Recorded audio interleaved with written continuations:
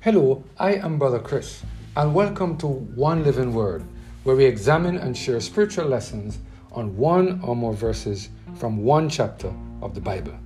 Today we're focusing on the topic, Peace in the Midst of the Storm, based on our reading of Psalm chapter 11 and verse 1. Let us hear what the word of the Lord has to say in this passage of Scripture. In the Lord put I my trust. How say ye to my soul, flee as a bird to your mountain? What a powerful reminder we receive today from the psalmist David. No matter what situation we find ourselves in, we must be willing to put our trust in the Lord. No matter how difficult the circumstances or how difficult the future may appear, we must be willing to trust in the Lord.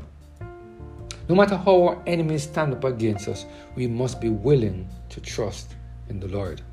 The psalmist David reminded us of this very important fact in Psalms chapter 11 and verse 1. The word of the Lord said, In the Lord put I my trust. How may ye say to my soul, flee as a bird to your mountain? There are many of us who put our trust in the men that are around us. There are many of us who put our trust in the financial resources that we possess.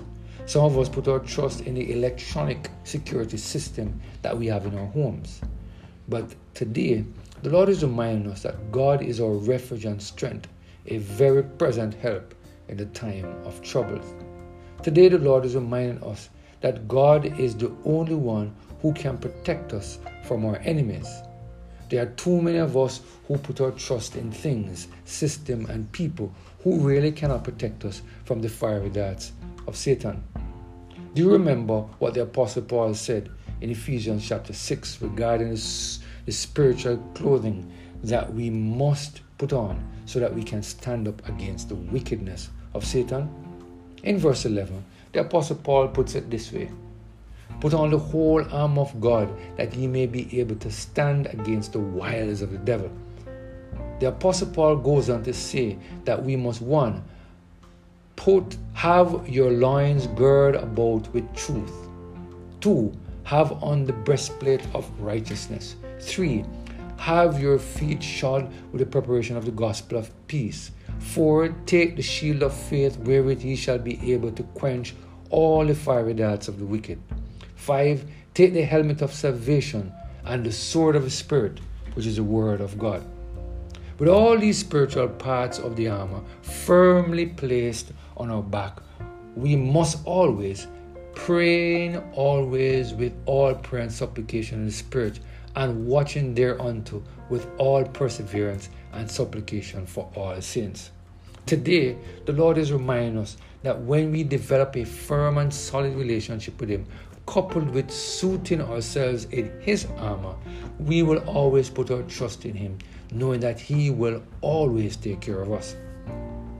The reason why some of us become worried because of the threats from our enemies is because we have surrendered, or we have not surrendered, every area of our lives to the total control of the Holy Spirit.